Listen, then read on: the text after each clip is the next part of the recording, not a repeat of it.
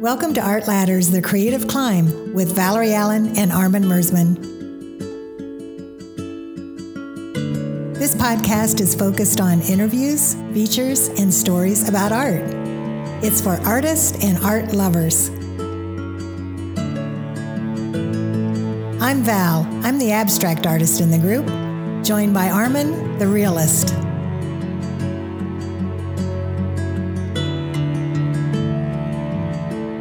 Hello, everyone, and welcome back to Art Ladders Podcast. This is a summertime edition. Here at our home, we're having coffee and talking art, which is one of our favorite things to do. And this is episode 51. So welcome, Armin. Thank you. Well, that's how the whole podcast idea started, of our little conversations that we had. Sure did. So now we continue those conversations with everybody hearing us. Yeah. So got to keep things a little safe. A little, but we try to keep it very typical to our talks, which at times can get a little, not heated, but just a little bit of our differences coming through. And that's a good thing. Yeah, I think that's what, when you have a host in podcasts, it's always going to be that host's perspective. And with us two, we don't necessarily agree on everything, but we can find truth in everything. And we can find truth in the stuff that we might not agree with 100%, but I can always say, well, she has a point there. And I think that I hope that goes through the airwaves to you people listening. I agree. I really, really enjoy almost debating these issues in a way. And she does. She really likes to debate things. Except you're really good at debating things. So I brought up a topic today with Armin, and originally it was called visualizing artwork into existence. We've filtered that through a little bit.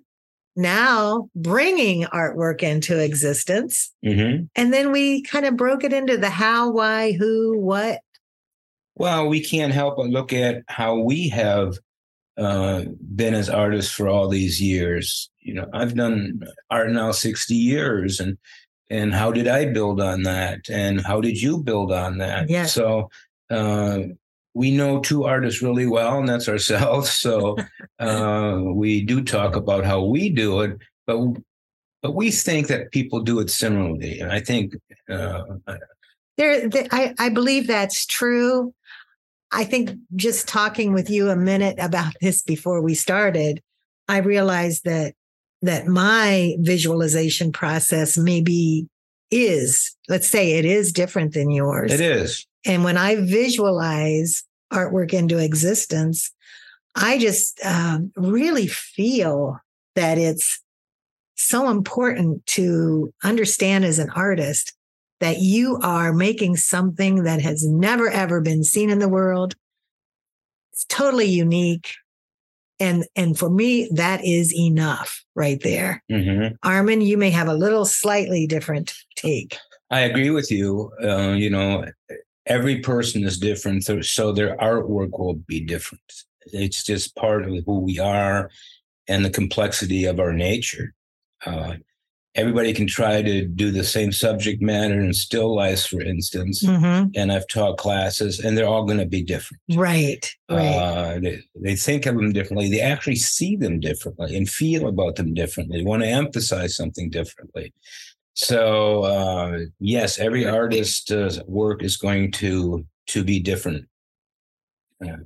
And, when we were kind of discussing what we would talk about today, the topic was brought up of, why is it important for artists to create something new into being? Why is it? And I feel very strongly that artists do this process. They can do it for many ways. One way may be for healing something inside of them. One way may be to communicate a social practice issue to the rest of the world. Or one may be that they're just driven to create art. It is what keeps them very happy. Mm-hmm. And you had a few other reasons.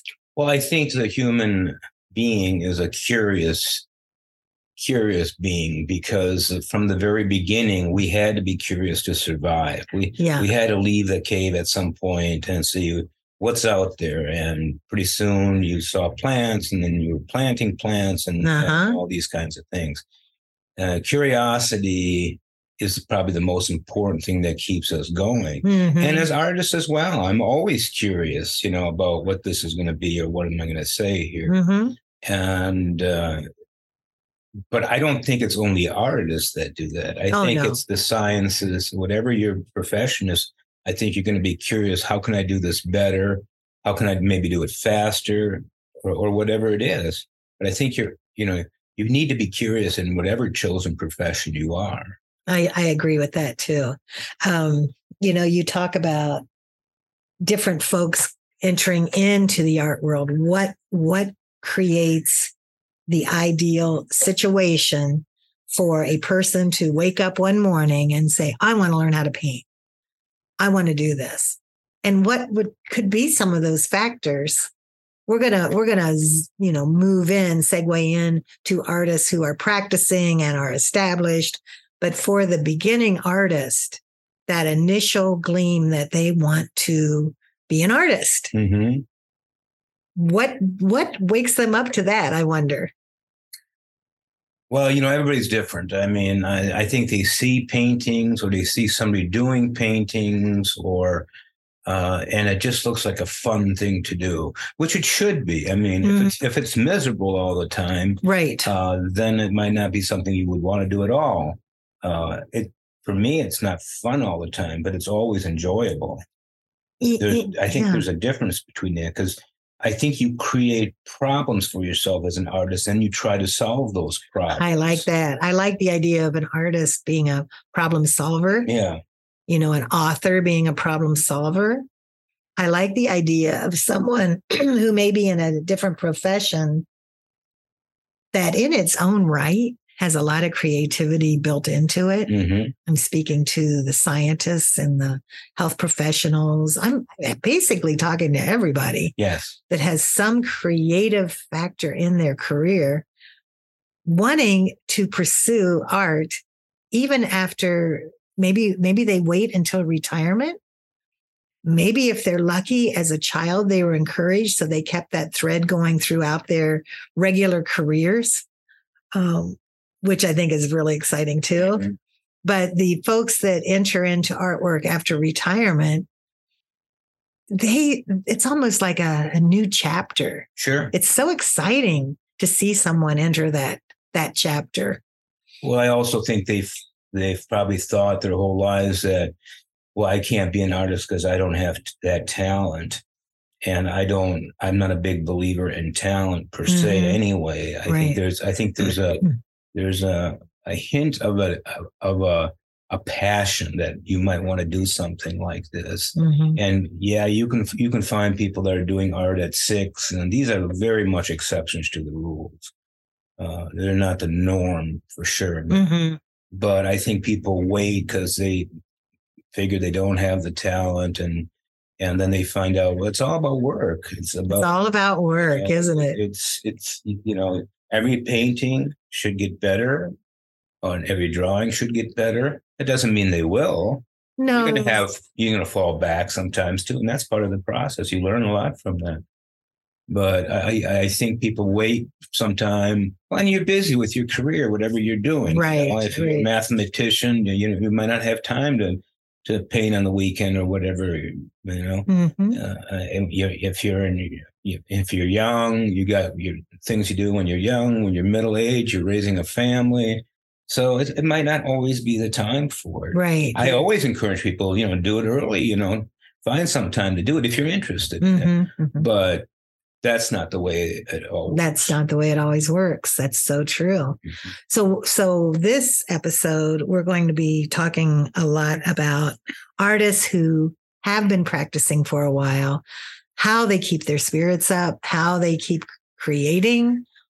Where is the protocol for their artwork? Also, prolific. Being prolific is another factor in artists that have been working and are succeeding, or even not succeeding, but are they prolific? Are they doing the work? So the working process of artists I'm going to talk to you, Armin, about you right now, your working process.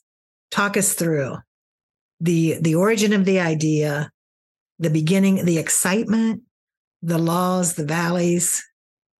Okay, well, I basically am doing two different but related types of art. I do photo montage or digital montage, and that's heading in some different directions. I'm not going to talk much about that, but let's talk about drawing, because drawing has been my interest since I was a kid. Right. Now I painted a lot. I actually painted for 20 years without drawing. So I'm very, very familiar with that. And I might go back to that too, but I'm working on a tree drawing right now. And I'm going to talk about a little experience I had the other day, just to show you that you're not always going to be happy. Right. So I'm working on this drawing, and of course, they always take many more hours than I think they're going to do. This is a 30 by 30 tree drawing. I thought, well, it'll take me about 300 hours, maybe 400 hours to do this. I'm a third done. I'm already at 400 hours. So that's 1,200 hours when it gets done.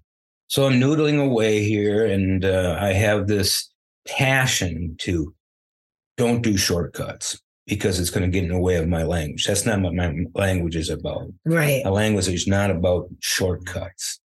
But I'm always figuring a way to do it more naturalistic, not photographic. I'm not interested in photorealism, but more naturalistic. And with that, I have to have a lot of accidental processes.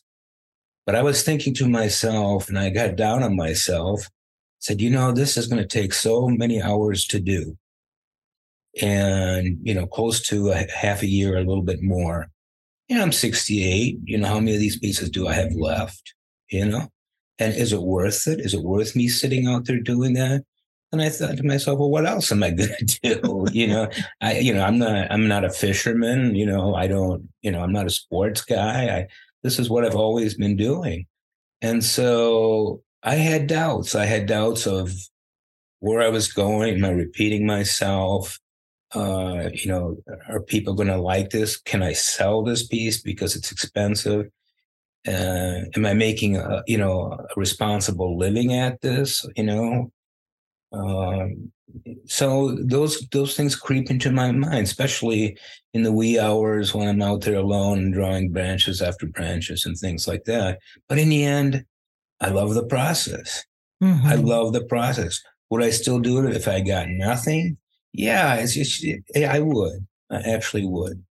I'm not the kind of person that says, well, I paint just for the process. No, I'm an idea sharer. I want to share feelings about the winter woods and the loneliness about that and the beautiful textures and that. I want to share that with people. So I'm not a person that says, I just love the process. I don't care what people think.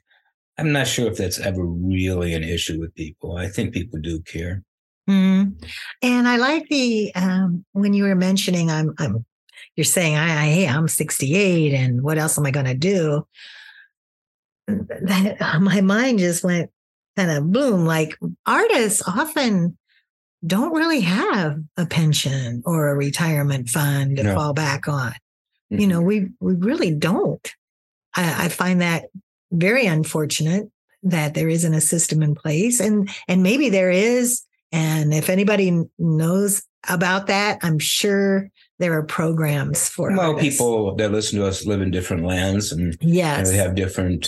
Some artists are more backed, in other, supported, subsidized a little bit more. So I don't want to get into all that. No, I don't want to go that path either, but it is a concern. I think the government should just see the genius I am and just pay me for it. I don't know what's up with that. I agree 100%. Same here, but anyway, I'm just throwing that out there as a topic to think about, and maybe we'll hear from some of our listeners some ideas on that, because it is kind of a shame that we do have to worry about the selling portion of the art instead of, because I take a different thought process in my work where that isn't not the end result. Sure, if it's a commission, yeah, that is a given. Yes. But for my work going through, I have to say in my working process, that isn't front and center at all, the sellability of the work. Because the minute I start thinking sellability, it's not the unique existence of the artwork that I'm hoping for. I would go as far as saying, if you think about saleability, you're poisoning your art. Yeah. Unless that comes natural. Right. If you're doing beautiful flowers and that comes natural, yes, and beautiful flowers sell, yes, because people want to be happy from those, right? That's fine. Yes, that's absolutely fine. But the things that interest me are not that cut and dry. Mm-hmm. Mm-hmm. So I cannot think about saleability. I would be cutting corners, shortcuts. This is what happened to me when I made a living as a portrait artist for 3 years in Chicago. Mm-hmm. I was doing portraits of people that I didn't know. I was told to make them look younger and thinner. Mm-hmm. No joke. I didn't put myself, I had to do it faster because I needed to make money. Mm-hmm. And it almost took what I loved away from me, and that was creating. Yeah. And I had to stop. And I actually went and worked in a frame store for a while. I managed the store for a while, mm-hmm. because I cannot do my work for a living in the sense of, here's what you got to do. Mm-hmm. That's up to me. Mm-hmm. That's up to my passion, what I want to do. And if it's a pile of bones, that's what I want to draw at the time. Right. By the way, pile of bones don't sell very well. I know. But yeah, so why do we do what we do?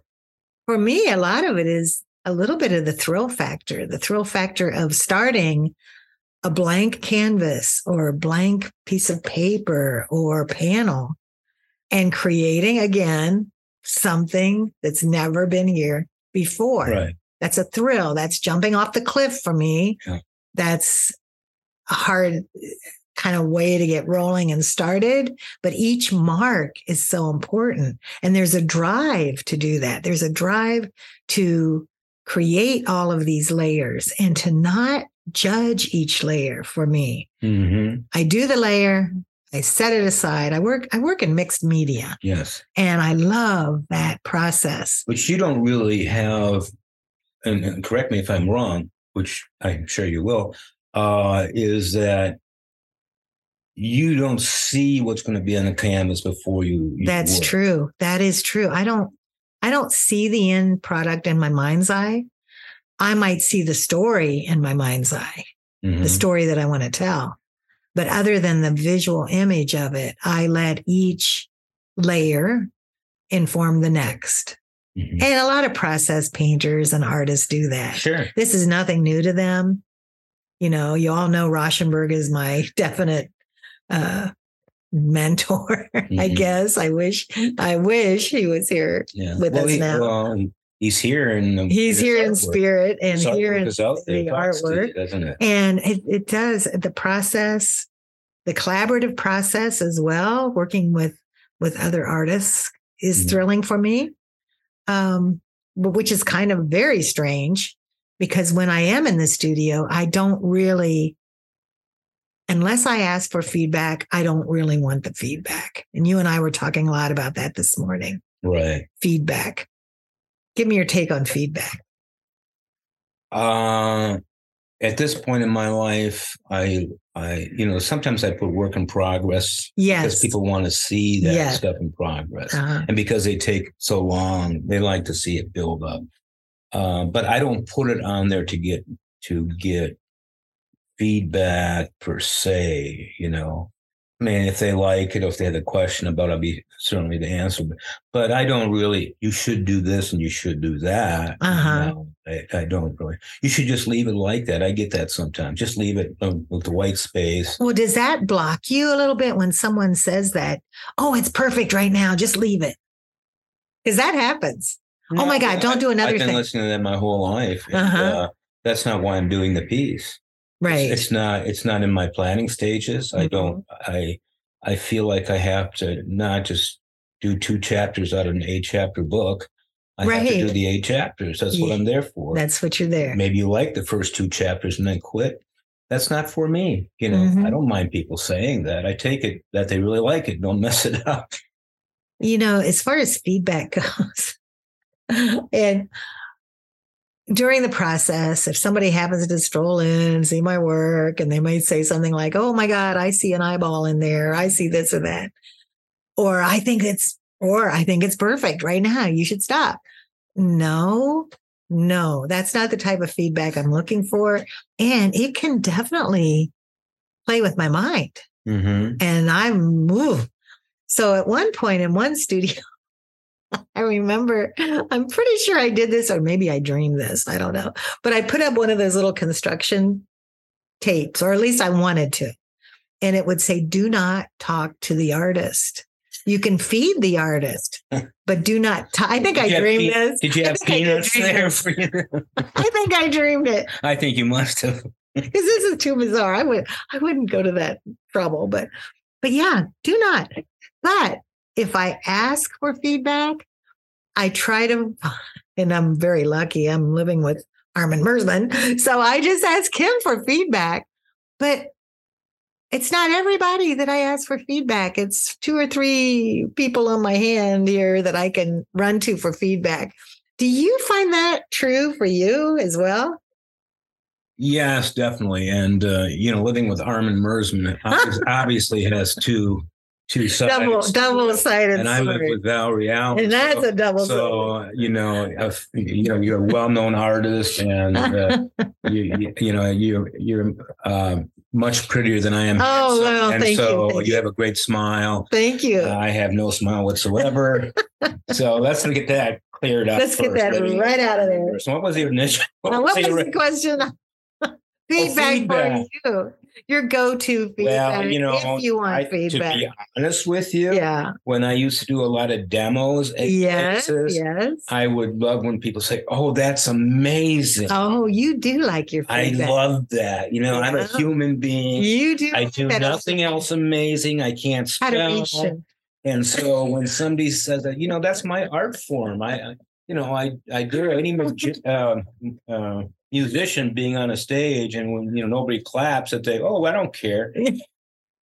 Of course you care. You have something to say, right? You're right. So those of you who say, "I don't care what people think about my art," the vows of the world. I think you're being disingenuous about the whole thing. Of course we do. We want acceptance. It does help when somebody does adore the piece. I had one person say to me, "I really like your technique, but why do you draw such boring drawings?" Oh, ouch. Yeah.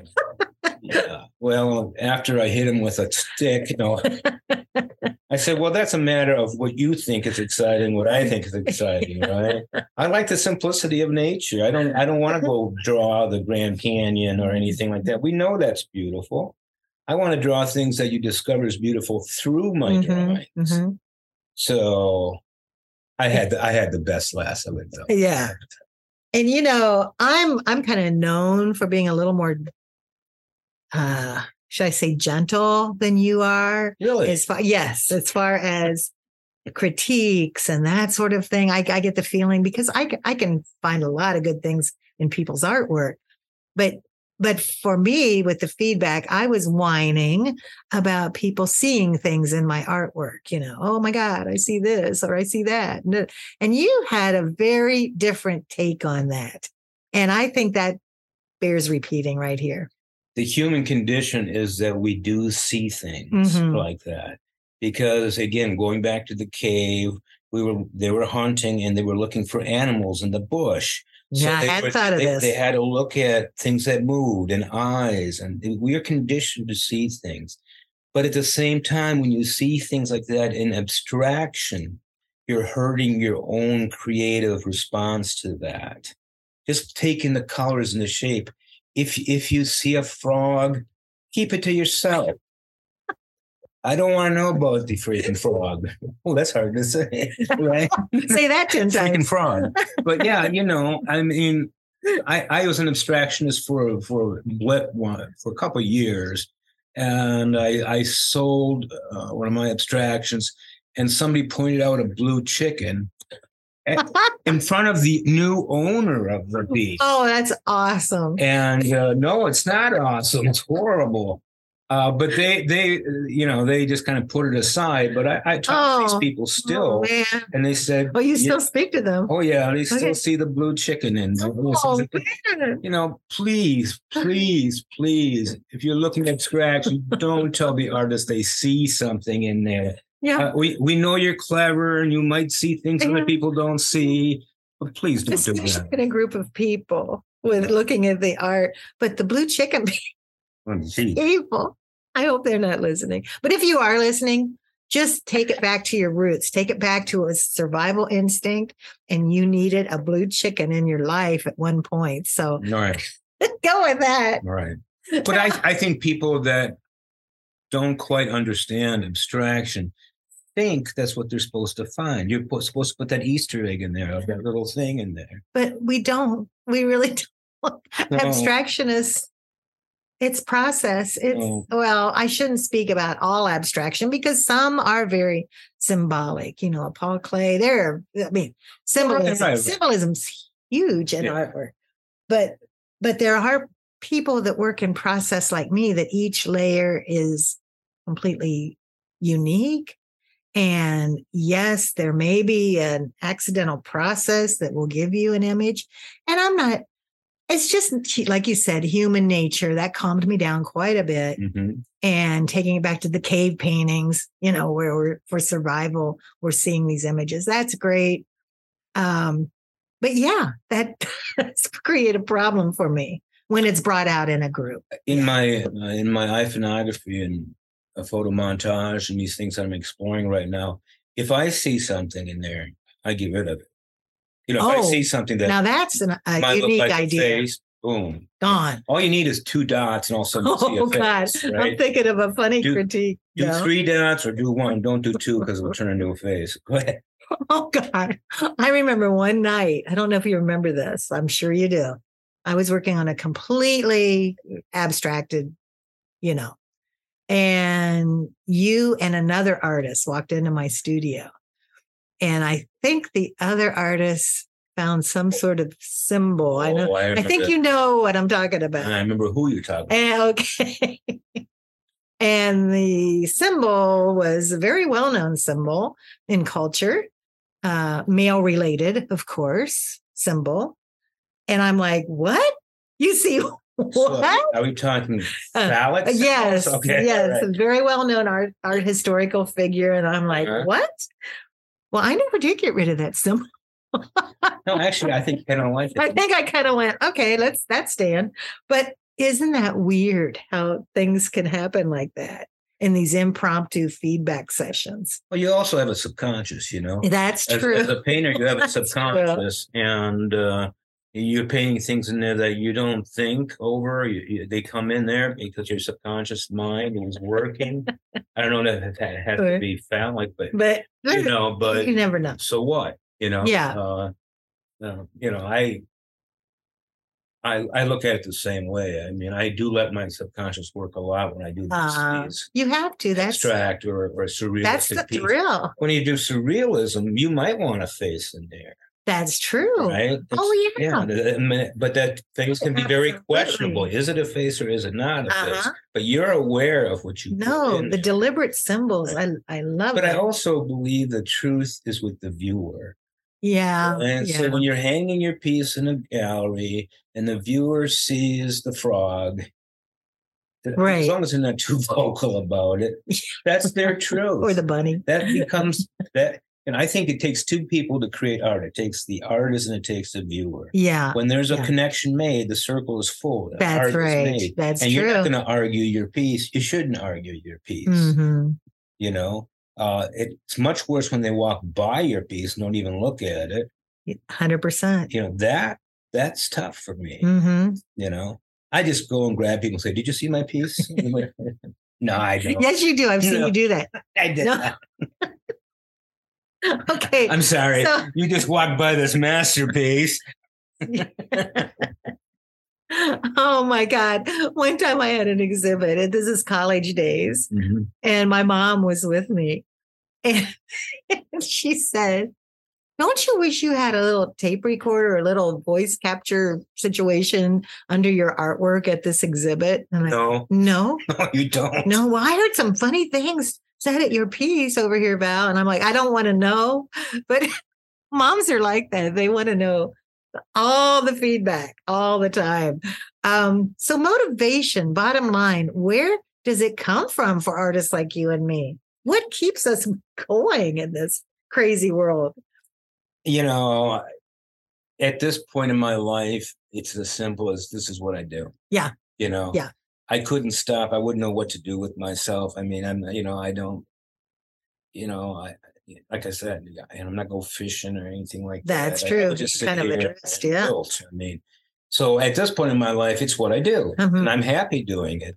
It's the only time that I'm really clear and not anxiety filled is when I'm just sitting there with Jasper, maybe have some documentary playing in the background or some music, and I'm just there, and my problems kind of drift away for a while. That's right. You're in the moment. Yeah. You're in the flow. You're, can it disappear? Can it disappear? My problems? No, the motivation.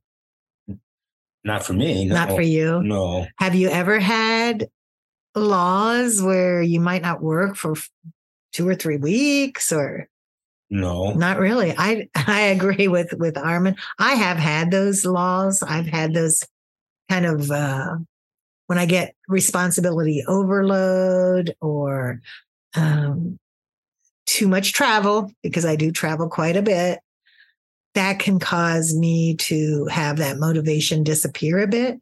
But the other thing is the travel feeds the motivation. Right. Because when I come back, just a simple thing on a recent trip to Toronto was going through their interstate system and realizing that their infrastructure, just like in America, has some cracks and some crumbles and some beautiful characters in it. And we were driving or walking actually under an overpass. And I said, oh my gosh, look at all this cracks and crumbles. And I'm taking photographs and going nuts over it. People are like, what is she doing? And I said, man, this looks like it needs some repair. And my son said, well, they should just paint over it. Yeah. And then he said immediately, but then you wouldn't see the cracks. Yeah. And I'm like, exactly. So then we walked a little further, and guess what? They were putting royal blue metal, I'm going to call it cladding, over these pillars, right, and with a pattern on it, this random kind of arty pattern. And so that was their solution, which is probably a good one. It'll encase the crumbling and probably get it another 50 years. But it was that juxtaposition of the crumbles with the cladding. Right. So cool. So cool. And very motivating to come back and do an artwork addressing that right, seen and unseen type of feel. I love that. Well, I teach a group called the Great Lakes Iconography Group. We've been together for 12 years. Before Zoom, we actually met. Now it's Zoom, but oh yeah, they're always talking about, they're in this beautiful place and they're taking pictures of a piece of rust or a plaque or something like that. And everybody thinks they're nuts. Yeah. Well, one of the things about that I teach in that class is really see the world, not just the things that are telling you, oh, this is beautiful. We'll see the mountain. Right. But, see things on the way to the mountain. Yeah. See things behind the mountain. Whatever, Oh, anywhere. Because there's beauty, and it's, how many times can you take pictures of the Golden Gate Bridge? I mean, if I went there, I would probably take a couple pictures the of the Golden Gate iconic Bridge to say I've been here, and sure, I managed not to jump off it. But then get under it and look up. And love that. So, the creative part starts, I think, in viewing things and observing things and feeling things. Yeah. Or listening to music and what that makes you feel like. Right. Or you see a show, or you go to the theater, you go to the ballet, or any of those things, and what that makes you feel like. As a visual artist, I'm not gonna go to the ballet and then draw ballerinas. No, but something about it will capture your imagination. Just open yourself up to the world. I went to an experimental play once and they were throwing milk at each other. Okay. So that became a very flowing abstract painting for me. Struggles that you have. Let's do some case studies. Okay. A little case study. Kind of think back to a total struggle you had with bringing an artwork into existence. Well, that's tough because all of them are struggles. All of them have their moments. Struggles. Have their moments. But I know that's part of the process. Yes, it doesn't scare you. It's just I welcome that process. Do I not sleep as well that night? Probably. Have I ever tried to create something that was total dog? Yeah. and I know when it is, and I put it away. You know, I'm not going to, if I'm 5 days into it and I see nothing but troubles ahead and I don't see a way out, I'll put it away. But I don't remember a specific thing other than when I did commission portraits that were a struggle that I couldn't get over it and make it work. Now that would be a struggle. Yeah, unless I knew it in the beginning. Right. You know, I have created sketches and Photoshop images that I thought were really good. And then something got in the way and I looked at it and I said, oh, I'm glad I didn't draw it because it wasn't really good. So you have to walk away. If you're an abstractionist, you have to walk away from it for a while and see it anew the next day. Yeah. That's important. And for a realist too, you know. Yeah. The walk away. When I work on my drawing, and I take a picture of it and I sit on the chair in the evening. I look at it and say, what do I have to do? What's not working? And I see it look differently. I see it on a little box, my phone. But the next day when I walk into the studio, I see it afresh. You know, you never see your work for the first time. Right. You know, the closest you come to that, I think, is when you see your work in the collection of somebody's, or if it's in a show, even with the beautiful gallery lighting, you know, and then you see it anew, and sometimes it shocks. Yeah, and sometimes I get sad because it's not exactly. And sometimes it has to do with the lighting too. Yeah, lighting is important. You know, especially with graphite, you don't want the lighting right on it. You know, you want it off to the side a little bit. But yeah, I'm never very happy with my work. And I think you know that I'm not always very happy with that. You've got to really, your work. Get over it. Get over it. A big point. Turn that smile upside down. Oh, yes. Because the lighting might be a little off, but don't let that throw your whole reason. Definitely. Well, you chase for perfection. You never get there. Yeah. Nor should you be. If you're a perfectionist, stop it. I always, when I get done with a piece, I'm always disappointed. Oh, I just can't believe that, but carry on. No, those people who've taken classes from me know. And I always get disappointed and I never know why. I wasn't disappointed 2 days ago when I had 4 lines left to go. And then I created those 4 lines and now I'm disappointed. Oh, gosh, I hate to hear that. I think that's kind of a mental setup for me because that makes me want to do the next piece. Okay. Right. Okay. So that's a form of motivation. It's like a band that puts out an album. They put out great albums and all of a sudden this album stinks. They hurried up to put out a new album to get rid of that. And I think that's what motivates me to go on too, is like, that's very interesting. That's kind of the angst-filled artist. There's a hell of a lot of angst. You work under pressure better than anybody I've ever known. I love the pressure. You do. I love deadlines. I shouldn't say I love deadlines, but I create deadlines for myself. That's my motivation. And I don't know if that's a good way or a bad way, but so far it's worked for me. And that's worked a long time because I've had other artists say to me, it's not time. Are you crazy? I don't see it. Say that wrong. Do what? analyzing yourself. Analyzing myself. Right. With a deadline. Why do I do this and this and that? Maybe, every time you have a deadline, you knock it out of the park. But not without struggle. No, there's a lot of struggle. My case study is the struggle of using deadlines as a motivator. And I don't know if I recommend it for everybody. I kind of think it's part of not my upbringing per se, but my time as probably a 20-year-old to a 40-year-old was very chaotic. And I think I began to like that chaotic lifestyle. And now, of course, with you, it's much calmer. Laugh. Yeah, that's it. But that chaotic time period, the adrenaline that would flow is what would motivate me to do lots of different things. And so there must be a trace of that still in me because I love that deadline. But about in the middle of the deadline, maybe I have 2 weeks left in a project.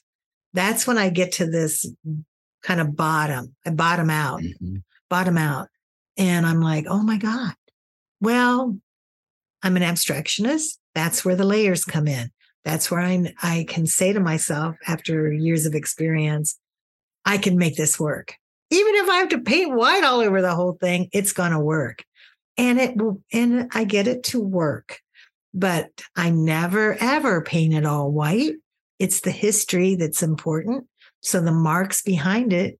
But you're not afraid to get rid of layers. Oh, no. You're not afraid to, Or to not totally get rid of the layer, but to drag down another big bunch of paint over the whole thing. No. And get rid of parts that somebody might have said before with the crazy feedback that I don't like. Oh, I love that part. And you're like dragging stuff over it. You're dragging pumice gel all over it. The old art school thing is don't let art become too precious. Which I believe. Which 100%. I understand what they're trying to say, but I don't believe it in the sense of the whole. Meaning everything I do in art means it comes from my soul. It's yes, you take that part, Brett, which is true which leads me into, here we go. Okay. Tips to treasure what you do as an artist. Give us some tips on how to put yourself first as an artist. You go. Well, to put yourself first as an artist, I say this to all my students. Have a place to do art. Yeah. Have a sanctuary. Yeah. That's not always practical. When I was in my 20s, we lived in a trailer and, I had a corner that was my sanctuary. But have that sanctuary where you don't have to deal with kids and dogs and husbands and wives and all those kinds of things. And let yourself fantasize about your art and your vision, right? Mm-hmm. That's the first thing I say. Mm-hmm. Mm-hmm. And also have a vision, not that you want to be an artist, but have the vision that you are an artist. Excellent. Right? Yes. That doesn't mean everything is going to be hanging in the Louvre, Right. So what I'm saying is what you create is unique. You said that at the beginning. Mm-hmm. Everybody did this unique paintings. Uh-huh. So there is no magic line when all of a sudden you're an artist. No, I don't remember that. Okay, I was 31. The banner came out. I also never became an artist. Mm-hmm. I still sometimes that word sticks in my throat when I say, "What do you do?" I'm an artist. That's my own problems, but there is no magic time when you are or are not an artist. Mm-hmm. Mm-hmm. It's a word you can't define. That's like love. Mm-hmm. You can't define it. You can write wonderful poetry about it, whatever. Yeah. So, think of yourself as an artist. Don't try to become what your teacher's doing. Mm-hmm. If you have a good teacher, they're going to help you become what you're going to become. What you do. Right. Yes, they're bringing out the best in you. Yeah. They have to understand you. They want to see where you're going and where you think, and they help you along on their way. Mm-hmm. That's the way I look at it as a teacher and as an artist. Mm-hmm. There's days I feel like I'm a hell of an artist. There's days that I'm like, I fool the world all the time. Oh, yeah. Oh, yeah. That imposter. That we talked about that in the past. But we have. It bears repeating. And what about you? And tips that I treasure, what you do as an artist. For artists, I say, and you basically said it, love yourself. You are doing important work. Mm-hmm. Students of art, artists, mid-career, advanced artists, you are giving so much to this world that it's hard to even put a value number on it. The world needs artists. We need people that think creatively. We need people to bring things into existence that have never been here before. It gives me chills to think about all the wonderful artworks that have come before in history that we now pay homage to. Yeah. And it definitely gives me chills. So self-love, you are doing something wonderful for this world. Yeah. So that is my huge tip to an artist. You are jumping off the cliffs. You are hang gliding over all this territory. Mm-hmm. You are the daredevils. Yes. So just keep doing it. You are daredevils. You take, but make art. Make art. I mean, don't talk about it all the time. I mean, listen to our podcast. Yes, of course.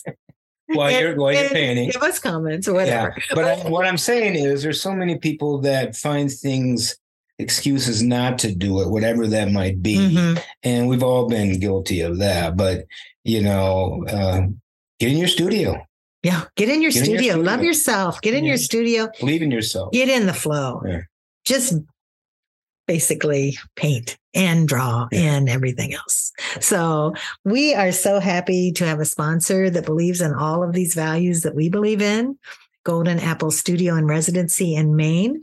And I'm happy to say that I'm going to be there soon. And on July 12th, I will be giving a lecture there on texture and surface using acrylic paints. This is presented by Golden Acrylic Colors, Artist Colors. So we hope you can attend. And it will be July 12th. It's a Wednesday from 2:30 to 3:30. It will be followed by a social hour where we can talk art and you can meet me and we'll enjoy some time together. If you would like to RSVP for that event, just contact Shelly Stevens at snstevens@goldenapplestudio.com and email her. We'll save you a spot. And all you East Coast folks, we would love to see you. And thank you for sponsoring us. Armin? Yes, thank you. I just want to, I'm doing a mentorship program through Mastrius right now. There's still openings for people if they want to join it up. Just check out Mastrius. Mastrius.com. And I'm also teaching a bunch of workshops in August. I'm taking a little time off. I'm having a little back surgery, so I can't do anything after that for a while. But keep your eye on Facebook right now. That's where I'm posting all these workshops that I'm doing. I think I'm teaching 8 workshops in August in 1 month. So these are only in Michigan right now. Yeah. But, for you people in England, I want to go there and do a workshop. We are going to go there soon. Hopefully. Yeah, we're hoping to go. Where are we hoping to go to? Cornwall. Of course. Yes. Okay. Yes, you can. Same here. Check Instagram, Facebook. You'll see workshops that both of us are giving, and we'd love to have you. So thank you, dear listeners. Thank you very much, and keep making art. Yes.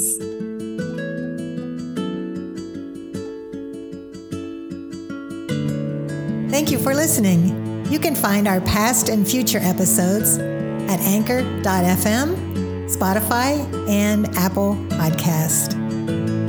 Be sure to follow us on our Facebook page, Art Ladders, The Creative Climb with Valerie Allen and Armin Mersman. Special thanks to our producer, Taylor Kramer of Cold Shower Media. And check out our websites, ValerieAllenArt.com, ArminMersman.com. Stay creative, stay curious, and we'll see you next time.